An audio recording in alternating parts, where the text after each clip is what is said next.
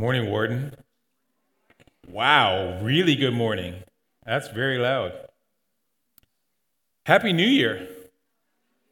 Man, when she said that the first Sunday of the new year, it gives you this little tingly feeling, right? It's just like, I got to tell you, I'm not a real big fan of resolutions, or not New Year resolutions anyway. And this is why. Because sometimes you might want to do something in September, you might want to do something in March.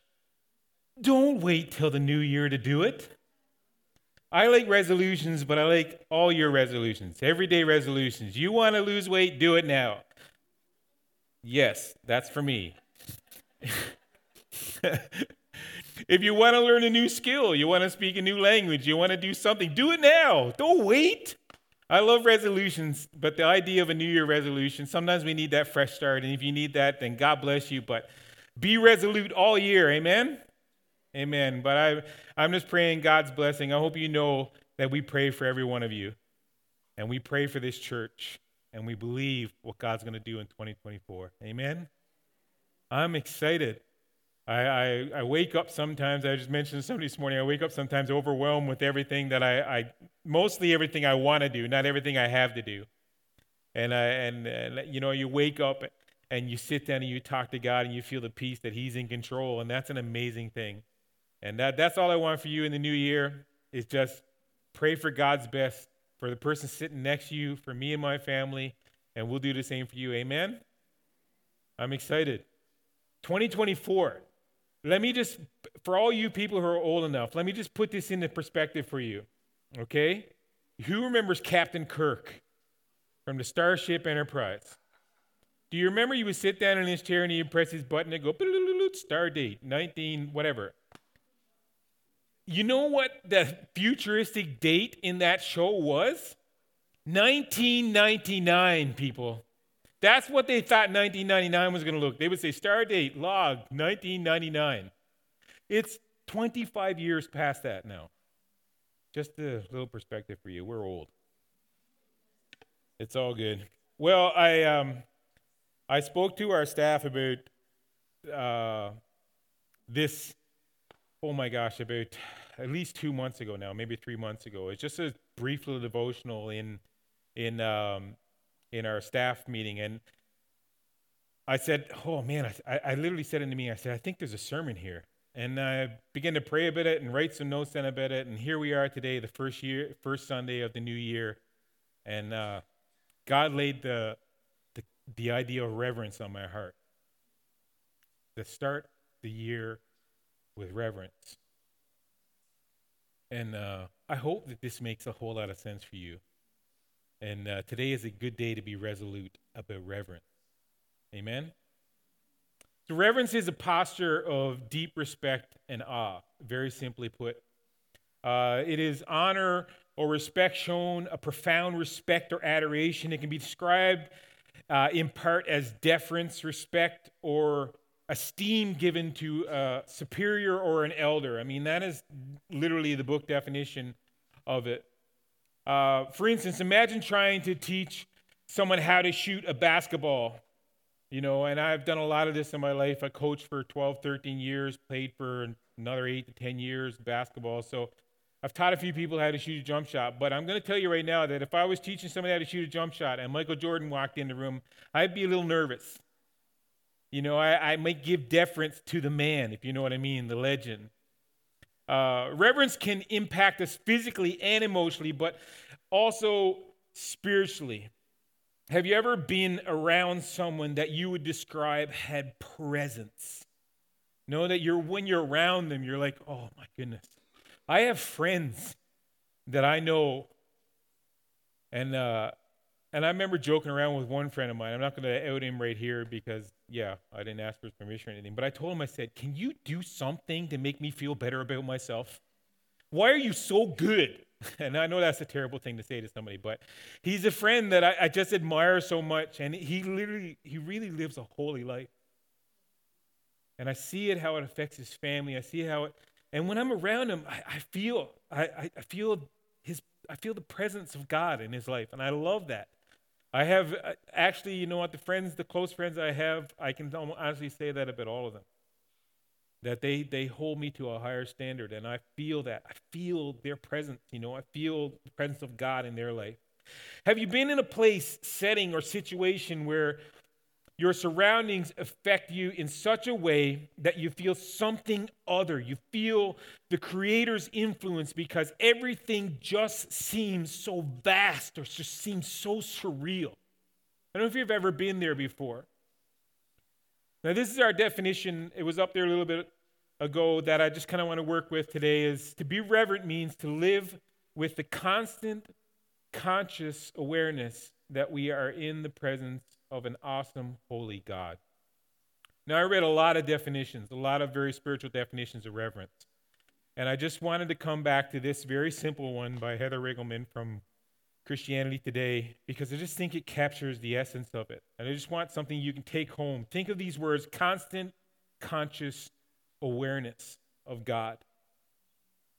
I don't know if you've ever been out on the ocean before. I'm a Newfoundlander. You're going to get ocean illustrations. Just get used to it. Basketball illustrations are coming. Ocean illustrations are coming. You'll figure that out eventually. If you've ever been in an ocean, maybe you've been on a cruise liner, like these massive big boats that have their own aura about them, or you've been on a ferry or something. But growing up in Newfoundland, I've had the opportunity to be out on the ocean. I mean, out on the big blue, almost black ocean in 19 to 21-foot boats. And it is incredible. There's something about being out on the depths, looking at the deep blue and at times seemingly black water and experiencing the literal vastness of the ocean. You just feel so small, so helpless. The last time I remember being out in boat with my Uncle Wilson, who passed away a couple years ago. And I remember being in his old motorboat, and it was about 30 feet long, and it had a cabin in the back. If you grew up in Newfoundland, you know what a motorboat is. It has a little steer thing in the back, and then you hear it going down the bay. It's pop, pop, pop, pop, pop, pop, pop, pop, pop, pop. Oh, it's a very comforting sound when I think about it. But I remember standing in the back of this boat, and I climbed up on the cab because we were chasing a whale. And I remember seeing this whale in the front of the boat, just in front of the boat. You see the white edges of the whale, and just come up in front of me. And I just remember going, because it was just cool. It was huge. It was vast. And it just took my breath away. It had, that moment had presence. You know what I mean? And there's a respect and fear that reminds me that when I go out on the ocean, and it reminds every fisherman and every person who's ever worked on the ocean that they need to check some things before they go out. You need to check the wind. You need to check the rain. You need to check the snow. You need to check the tides. You need to check all these things, because you don't go out on the ocean if you do not respect her. You don't go out there if you do not have a conscious awareness of the power that exists there, the vastness. Isaiah 40, verses 12 to 15 says this. It says, "Who has measured the waters in the hollow of his hand? Or with the breath of his hand marked off the heavens? Who has held the dust of the earth in a basket, or weighed the mountains on the scales and the hills in a balance? Who can fathom the spirit of the Lord, or instruct the Lord in his counselor, as his counselor? Whom did the Lord consult to enlighten him, and who taught him the right way? Who has it that taught him knowledge? Who was it that taught him knowledge, or showed him the path of understanding? Surely the nations are like a drop in a bucket. They are regarded as dust on the scales. He weighs the islands as though they were fine dust." Father, I thank you, Lord, for your word today. We're going to be looking at a lot of passages of Scripture, Lord, and talking about just being in your presence and how it should affect us. And so, Father, I just pray, Lord, that even right now, that we would feel the vastness of your presence. We would feel your might, power. We would feel your love, your care. We would feel your goodness. And so, Father, as you communicate this word to our heart, Lord, by the power of your Holy Spirit, because that's the only way we're really ever going to receive it, we open ourselves to you and to what you want us to do in our lives today and in 2024. So give me clarity of thought and speech, Lord, as I present your word. Help me to function, Lord, within the anointing that you placed on my life to do this. In Jesus' name we pray. Amen. There are times when it appears as though reverence and fear are synonymous in Scripture and in life. We use this interchangeably, but I want to make a little bit of a distinction here this morning. Fear is an element of reverence, but reverence is not fear alone. Excuse me. Reverence in the Old Testament comes from the Hebrew words yare, which I'm pretty sure I'm pronouncing that correctly, but if not, you'll forgive me. You have to. The Bible tells you to. Yare, which literally means fear, but is used as an attitude towards God himself, as if to fear God.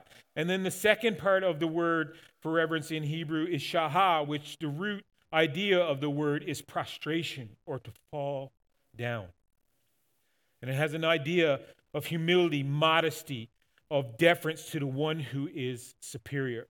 We talked about this in quite depth in the Hebrew series, but I want to take a little bit of a different approach to it today. At the heart of what I want to communicate this morning is that reverence is about presence. And if we are not aware of God's presence or are unconscious of God's presence, we will not experience deference to his presence. When is the last time you felt shaken, nervous, moved, compelled to act in a certain way, inspired, uneasy, or struck by the presence of God? When is the last time that you felt the weight where you felt him so press upon you to do something that you were afraid not to do it because there was a possibility that you may displease him if you don't? When is the last time you felt uneasy in his presence? I've kind of learned over the years that if God asks me to do something, he generally asks me to do something that I can't do myself, that I need him for. And it always makes me feel, I don't know. I don't know if I should put my name in a warden. You know, I haven't been a lead pastor for 5 years. I don't know if I should do that. And you realize that he calls you to do things that you can't do yourself because you need to be aware of his presence. You need to be aware that he's walking with you and that he's present with you. So this morning I want to take a look at a couple of New Testament accounts that involve reverence and fear of God. The goal is to begin this new year with a healthy perspective of God, his presence, and why healthy fear understood properly is not only a good thing, but absolutely necessary. If you don't believe that, I want to invite you to come with me to Newfoundland, and I'll walk you to the edge of the 200-foot cliffs of Cape St. Mary's, and you tell me if fear is your friend or not. I'm going to tell you it is. It's pretty striking. Fear is necessary for our safety. It keeps our senses sharp if you are acutely aware of the source. So I want to look at fear. I'm going to look at the words in Greek a little bit. The word that I want to talk about the most this morning is a Greek word, phrobeomai. It literally means fear, and most of the time in the New Testament, in the NIV, you'll see it translated as afraid. And in some contexts, it can be improper and an impediment to faith and love. You ever have that fear that you don't want to go up and talk to a certain girl? Keeps you uneasy. If I listened to that fear, I wouldn't be married to my beautiful wife today. It would be an impediment to receiving that blessing. You see what I mean? Sometimes fear, it can be an impediment to faith and love. It also refers to reverence, respect, worship. In other contexts, a proper fear of God, a deep reverence or awe. As a side note, this word, the root word, is phobos, and you may recognize this word as from phobia. And we have some pretty irrational fears in society today. I don't know if you know this. Let me just share a few with you, just for some fun here today. I'm not sure if I'm going to be able to repeat this one, but this is an actual fear. It's hippopotamonstrosesquipedalic. Padeliophobia. That's a legitimate word. You're not going to believe what the fear of that is. Can you guess what that is a fear of? It's a fear of extremely long words. I mean, what sick, twisted human being came up with that name as the fear of extremely long words? The second fear I want you to know about is one that I'm glad none of you in this building have today. It's vestophobia. Can you guess what that one is? The fear of clothing. So I appreciate you all not having vestophobia here today, and I'm sure you appreciate the same from me. Another one is optophobia. And, this is one that you can use. I'm giving you a little hint right now. You can use optophobia when I'm talking to you. So if I catch you sleeping in church, you can say, no, I just have optophobia, which is a fear of opening one's eyes. So if you fall asleep and I catch you, just say, no, I have optophobia, Pastor, and I can't do anything about it. It's a disability. And then there's nomophobia. And I wish more people had this one, actually. Or not. We probably need more of this in society. Nomophobia is the fear of being without your mobile phone. And I'm going to tell you, I've been at some funerals where I wish the people had fear of. I was at a funeral one time, and I'm no word of a lie. I'm getting ready to present the homily for the funeral, the little sermon, and all of a sudden I hear, I like to move it. I like to move it. Turn your phone off, people, when you go to a funeral, when you go to church. That's a little public service announcement right there. We all need a little nomophobia. We need to not have this fear, like let your phone go once in a while.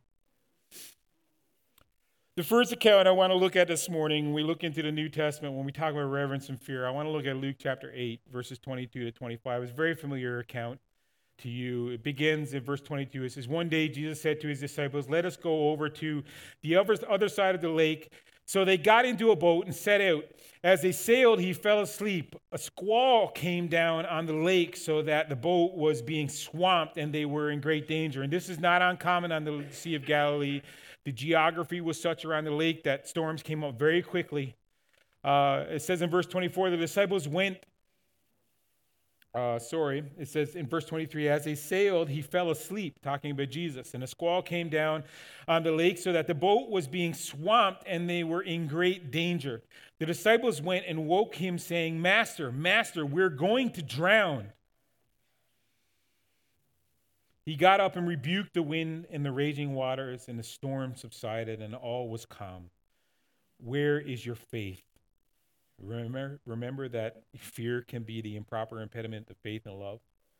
He says, where is your faith? He asked the disciples. And then their answer is, in fear and amazement. In fear is that word phobomai. In fear and amazement, they asked one another, who is this? He commands even the winds and the water, and they obey him. I mean, if you take this passage at face value, and I invite you to do so, you need to take a look at it and just be amazed at the irony that's in this passage alone. First of all, how is it that the professional fishermen in the boat are the ones calling on the son of a carpenter when the seas are rough? You would figure they would be like, Jesus, get up and give me a hand. This is what you need to do. Go grab this, grab that, and do this, or go over here. We're going to die. But they don't show any professional know-how at all. They're in panic. They're in absolute disaster mode, which means that this storm must have been pretty massive that these fishermen were even scared. The reality is that the disciples were still learning who Jesus was. Their fear in this situation was messing with their faith. It was impeding their faith. Their fear for their lives is evident when they wake Jesus up, but the first time this passage really mentions the word fear is when they talk about the fear and amazement they had when they realized that Jesus could command the wind and the waves. Now, of course, the fear is implicit. They were scared. This is what woke Jesus up in the meantime. But in this passage, the first time the word fear is mentioned is when they realized what he is capable of. Their fear of God, their understanding of what it meant to be in his presence was beginning to set in. And the question, who is this, is remarkable. Who is this? You can feel the fear, the contemplation, the uneasiness, the amazement. They were in a boat with an indescribable supernatural power that even the natural elements obeyed. Did they know who this man who raised the goosebumps on their arms truly was? Have you ever seen the ocean or even a big lake after the winds and the storm die down?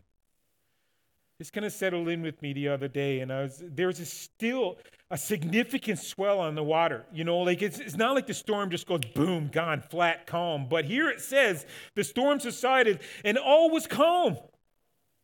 Can you imagine how strange that would have been to people who made their living on this lake as fishermen for most of their life? Can you imagine what it would have been like if there was a massive storm and the wind and the waves and everything just went whoosh, as flat as this table? It's growing up where I grew up, it's hard to even imagine. They were still somewhat unaware that they were in a boat with the creator of the universe. Reminding Colossians, it says that by him and through him all things were created. It's talking about Jesus. And he sustains all things. They were in the boat with the creator of the universe, but their fear of God, their reverence of him was still developing. I'm reminded of God's word to Job, Elihu, Zophar, Bildad, and Eliphaz. When God finally tired of their explanations, you know, these Job's comforters. Sometimes we think that God's response is just to Job, but I think he's frustrated with all these other guys too. These quote-unquote comforters, these friends of Job who came to try and correct him, to make sure that he was living a holy life and thought that he must be experiencing everything he's experiencing because he's not living a holy life. And then God finally tires of their explanation and tires of Job's complaints about his tragic circumstances. Then the Lord responds in Job 38, 1-7. And if this doesn't send a chill up your spine, I don't know what will. The Lord spoke to Job out of the storm, it says. Can you imagine out of a storm, the voice of God? And he says, who is this that obscures my plans with words without knowledge? Brace yourself like a man. I can't tell you how many times I've read this. I did a paper in Bible college on integrity, and I decided to focus on Job. And when I decided to start reading, I started reading right here, and because I wanted to understand why they describe this man as blameless. And I started reading this, and I was struck with a reverence for God. And I went back to the beginning of Job, and before I wrote a word of that paper, I read Job from start to finish that night. And I couldn't stop reading it. And I got back here, and as I read this again for the second time that night, again, just felt this uneasy presence of God, thinking about what it would have been felt like to hear the words of God from this storm. Brace yourself like a man, I will question you, and you shall answer me. He says, and this is the mic drop. Where were you when I laid the earth's foundations? Tell me if you understand. Who marked out its dimensions? Surely you know. Who stretched the measuring line across it? On what were its footings set? Oh, who laid its cornerstone while the morning stars sang together and all the angels shouted for joy? I could keep reading. When was the last time you felt God's presence like that? We begin to see in the lives of the disciples in that boat a deep reverence, a deep respect and awe, a fear of God when they begin to realize who they're around. Their understanding of who laid the foundations of the earth was growing, because only He could tell the wind and the waves to be quiet.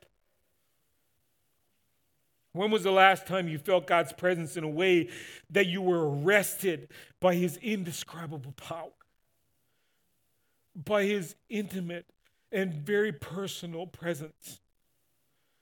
When was the last time that you invited Him into one of your moments where you just felt lost and you said, God, I need some company? Sometimes it's that simple. It is amazing how God's presence can make you feel so alive, but so uneasy at the same time. We can't help but feel unworthy, yet at the same time, wholly loved. Listen to Job's response after God had corrected him and his friends, quote unquote.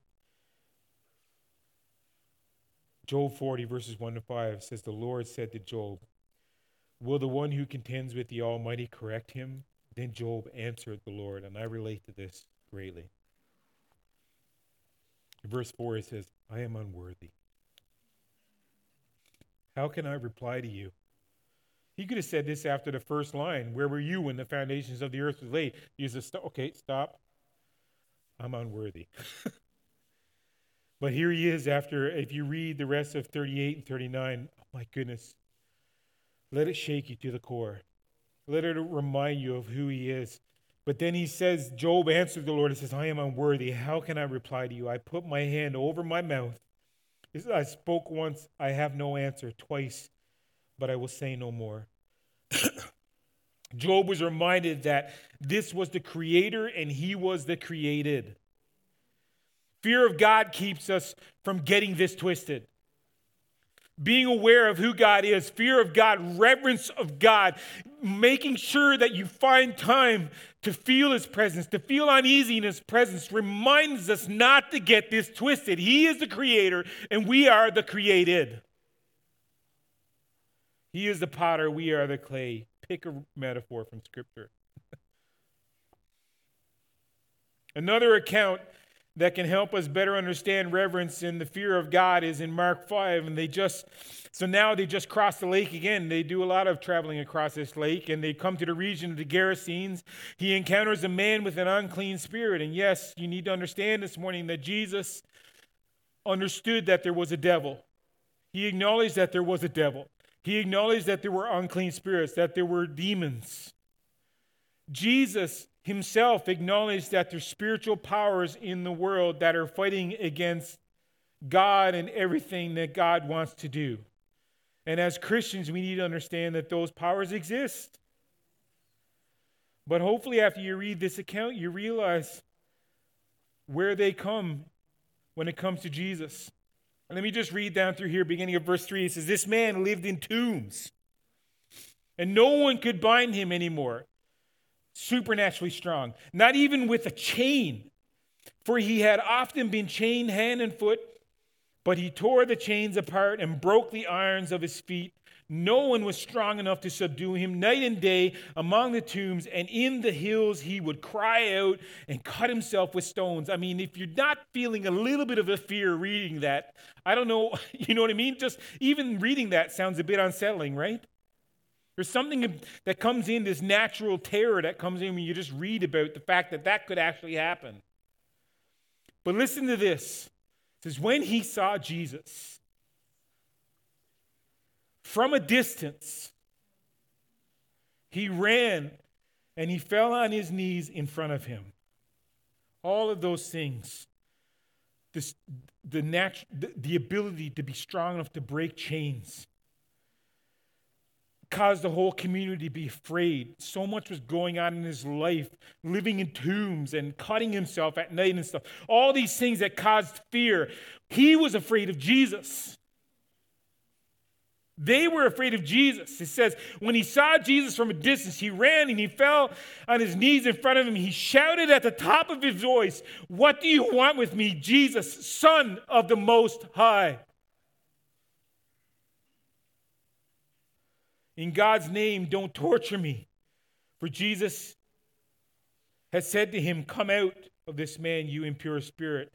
Then Jesus asked him, "What is your name?" "My name is Legion," he replied, "for we are many." And he begged Jesus again and again not to send them out of the area. A large herd of pigs was feeding on the nearby hillside. And many of you probably heard this story before, but the demons begged Jesus, "Send us among the pigs. Allow us to go into them." He gave them permission, and the impure spirits came out and went into the pigs. That word permission is so important.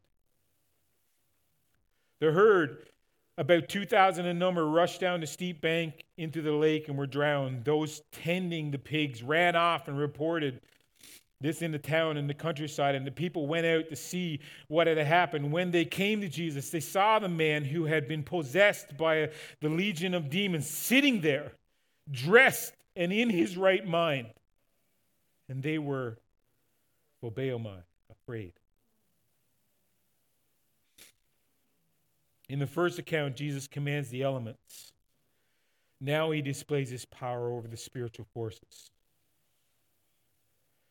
There's two displays of fear in this passage. First, the unclean spirit feared Jesus, and it refers to him as the Son of the Most High God. The phrase alone would have raised the eyebrows of anybody listening.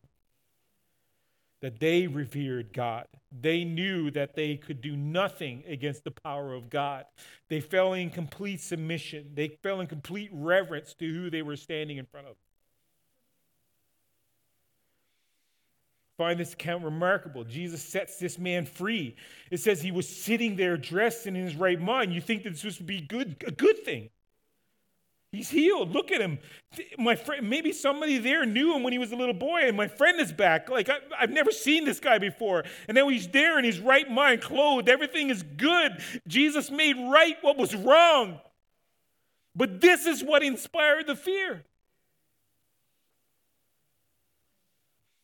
What about this deliverance would have inspired fear? Verse 16 and 17 says that they, the witnesses, told others what they saw, and they pleaded with Jesus to leave the region. It freaked them out. And you know what? Sometimes the presence of God, if you're not living right with Jesus, it might freak you out a little bit. If God comes to you and convicts you of something that's not right in your life, it might freak you out a little bit. But the worst thing in the world you can do is not acknowledge who it is that's speaking to you. The world would tell you to ignore it and move on, make your own life, do your own decisions, it's a very humanistic thing. Whatever you want to do to make you happy, go do it. But then the Spirit of the living God has come to so many people. I believe it with all my heart. And he's come and they felt his presence and he's called them away from certain things and they just get freaked out because they don't know who it is that speaks to them. The question that the disciples asked in the boat, who is this, is not recorded here, but it is definitely implicit. But instead, who is this man even the winds and the waves obey? Now it's who is this that even the spiritual forces of the world submit to?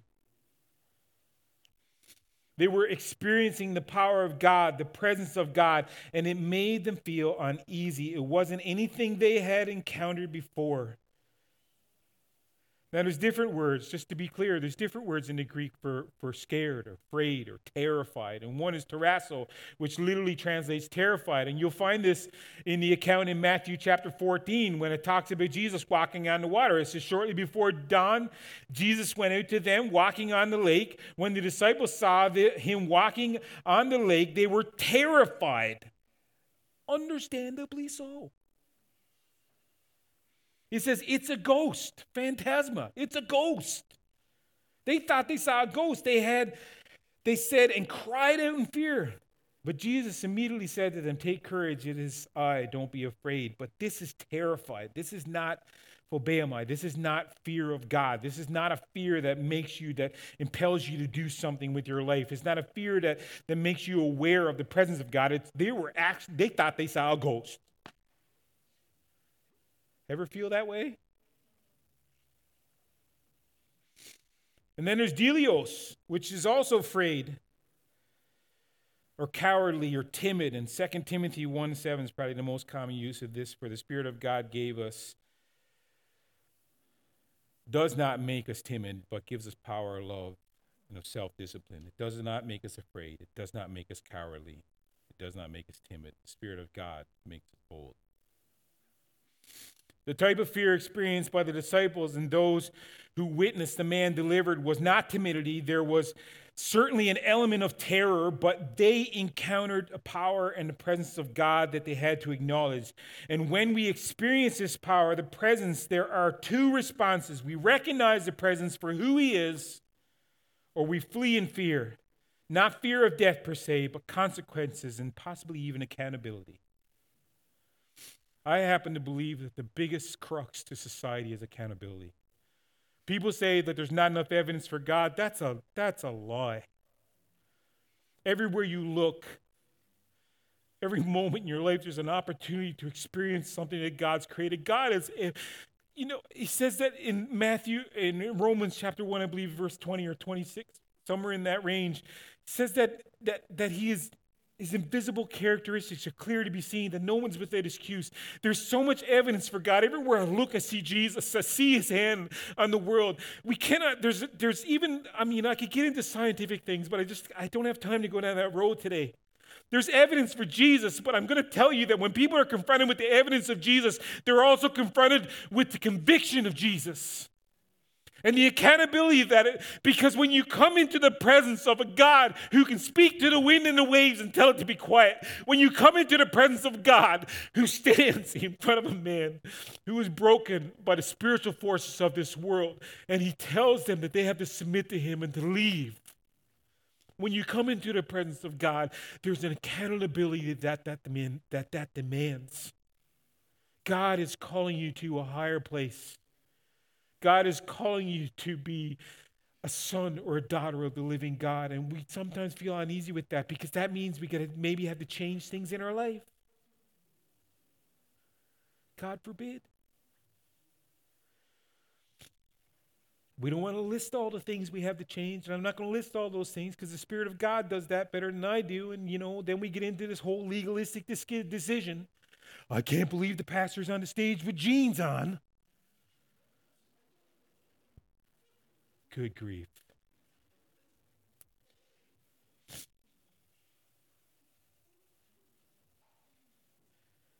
There is one last account I want to address in closing. And it's when Jesus was hanging on the cross and he had the two criminals on either side of him. Luke 23:39-43 says this. One of the criminals who hung there hurled insults at him. Aren't you the Messiah? Save yourself and us. But the other criminal rebuked him. Don't you fear God, he said. Since you are under the same sentence, we are punished justly, for we are getting what our deeds deserve. But this man has done nothing wrong. Then he said, Jesus, remember me when you come into your kingdom. And Jesus answered him, truly I tell you, today you will be with me in paradise. I love this account. The first thief has the attitude that much of the world has. If you are God, save yourself and us. If you're God, take me out of my situation. If you're God, why does a God of love allow cancer? Why does there have to be so many wars? Why does it seem like religion causes so many wars? Why does God allow natural disasters and so many people to die? How can a God of love let 9/11 happen? Where is God when people are dying of COVID? And of course, we come back to this word accountability again, because when these bad things happen, it's all God's fault, because apparently he has the power to stop it all. But we can't take accountability and say, what have we done to cause these things? But this is the words that we hear on the cross. If you are God, save us and save yourself and save us. Why don't you just say, lift us from all of this? We may not get all the answers we want or expect, but if we want true peace, we need, and I invite you to encounter the presence of the living God, because that is how we learn who is really in control. We need to fear God, to revere him. It is not a fear that impedes our faith. It shouldn't be.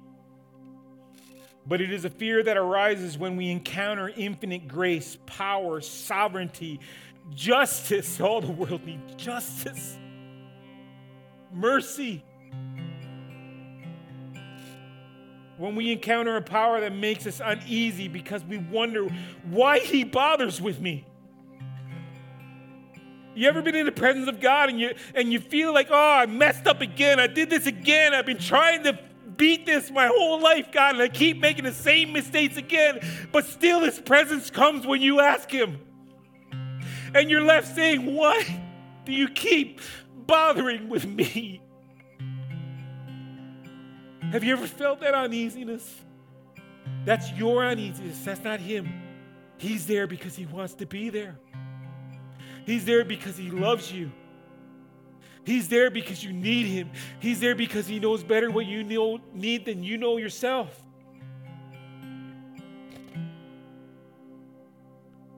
But in the midst of the encounter, we experience a love that bids us come. And with fear and trembling, we stand in the safest place possible, in his presence, where criminals even get invited into paradise. To revere God, to truly fear God, is honestly to understand, as Timothy Keller often said, he is God and we are not. This is what God is saying to Job. This is what he put on display in the boat when he spoke to the elements and told them to shush. This is what he was saying when he spoke to the spiritual powers and they had no choice but to obey. He was saying, and this is really the message of Scripture, he is God and we are not. And we can stand here and say, oh man, well that doesn't seem fair. Don't take this the wrong way. It don't matter if you think it's fair. I'm talking about the reality of the Word of God. I'm talking about the reality of his presence. And I'm not up here to tell you exactly what you want to hear all the time. But what you need to hear is that it doesn't matter if it doesn't sound fair, because he knows better. He created you. He knit you in your mother's womb. He had a plan for you before you were born. From the foundations of the earth, he had a plan for you. He knows you better than you know yourself. It doesn't matter if you think it's unfair. He is God and you are not.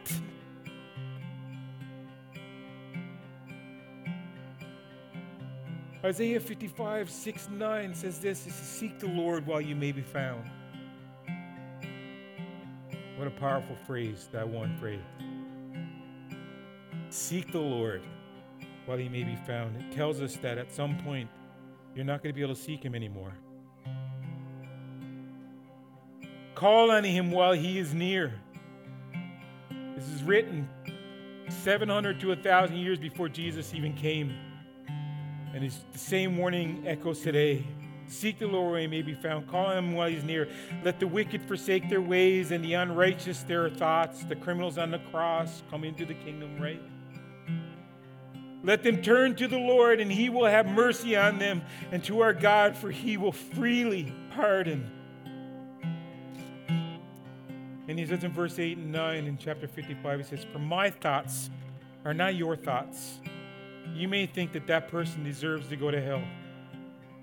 You may not have lost your grace and your passion for that person because you've given up on them, because you look at them as a lost cause. Jesus has not.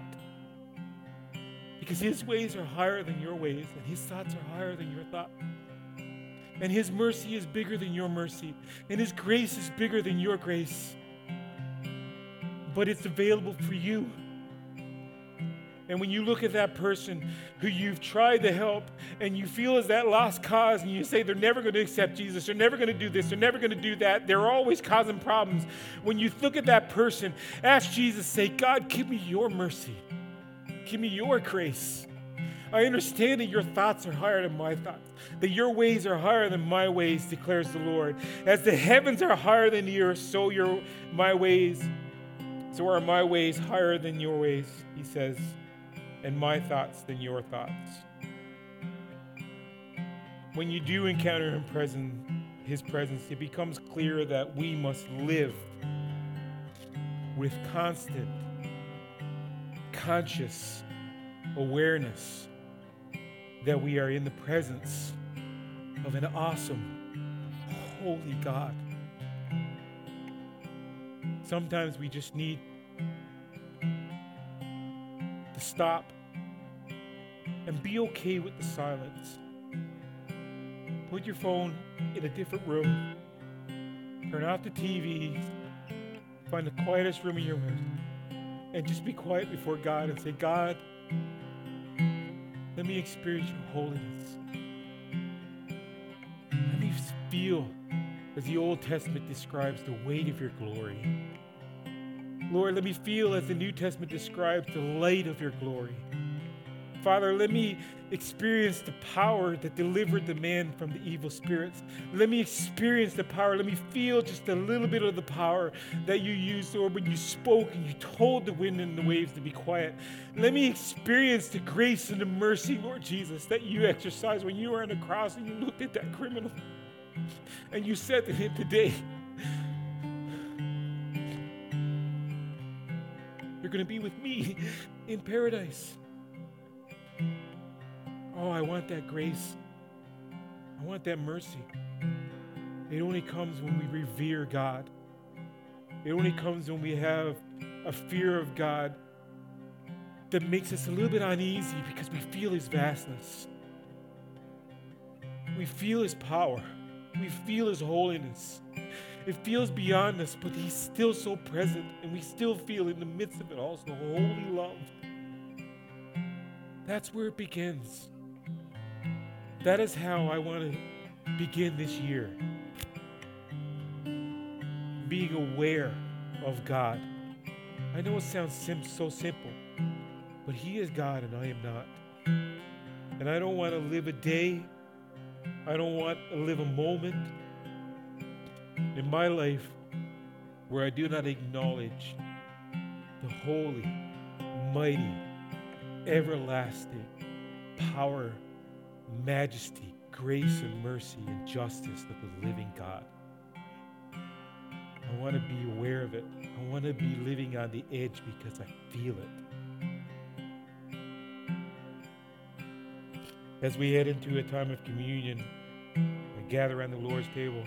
Man, if you're sitting here and you're saying, man, I've never really experienced the presence of God like that, boy, this is a great time. I want to tell you, church is not the only place. If we limit God and say that you need to go to church to sense his presence, then we have failed you. I have stood on the shore and cried big tears because I had been going to church for time after time after time, and for whatever reason, probably my own fault, I wasn't experiencing God in the way I wanted to. And I remember having conversations with God, standing on the ocean, because I found myself down there a lot as a kid. I struggled with my temper and stuff, and I went down there and I found peace and I found calm. And I remember standing at the edge of the ocean and feeling the vastness with tears running down my face, saying, God, come. And he came. God can meet you wherever you are. It's great to be here. It's great to meet together in fellowship. The Bible tells us not to stop meeting together in fellowship. We need each other. The presence of God is enhanced when we come together and we agree. The Bible tells us that as well. Amen? But he's available for you. But what a great moment today as we gather around this table, metaphorical table of the Lord together today. And we partake of the Lord's Supper together, and we remember his body, and we remember the blood that he shed that made this grace and this mercy that we so desire available to each and every one of us. So we're going to take some time. If you haven't received a cup like this, it has a little wafer on the top and juice underneath. If you haven't one, then wave one of our ushers or somebody down, and they'll get you one. I got two up here. I can throw you one. But we're going to sing, and let's just take some time. And will you just, I struggle with this whole phrase, invite Jesus here, because I just believe he was here before we woke up this morning. But there's something about just saying, Jesus, come into my life. Come here. I want to sense you. Lord, if it makes me feel uneasy, then tell me why I'm feeling uneasy. What is it that I need to do, Lord, in your presence? But invite him. Invite his presence here this morning. Amen? Invite his glory here. Amen? Let's just sing together.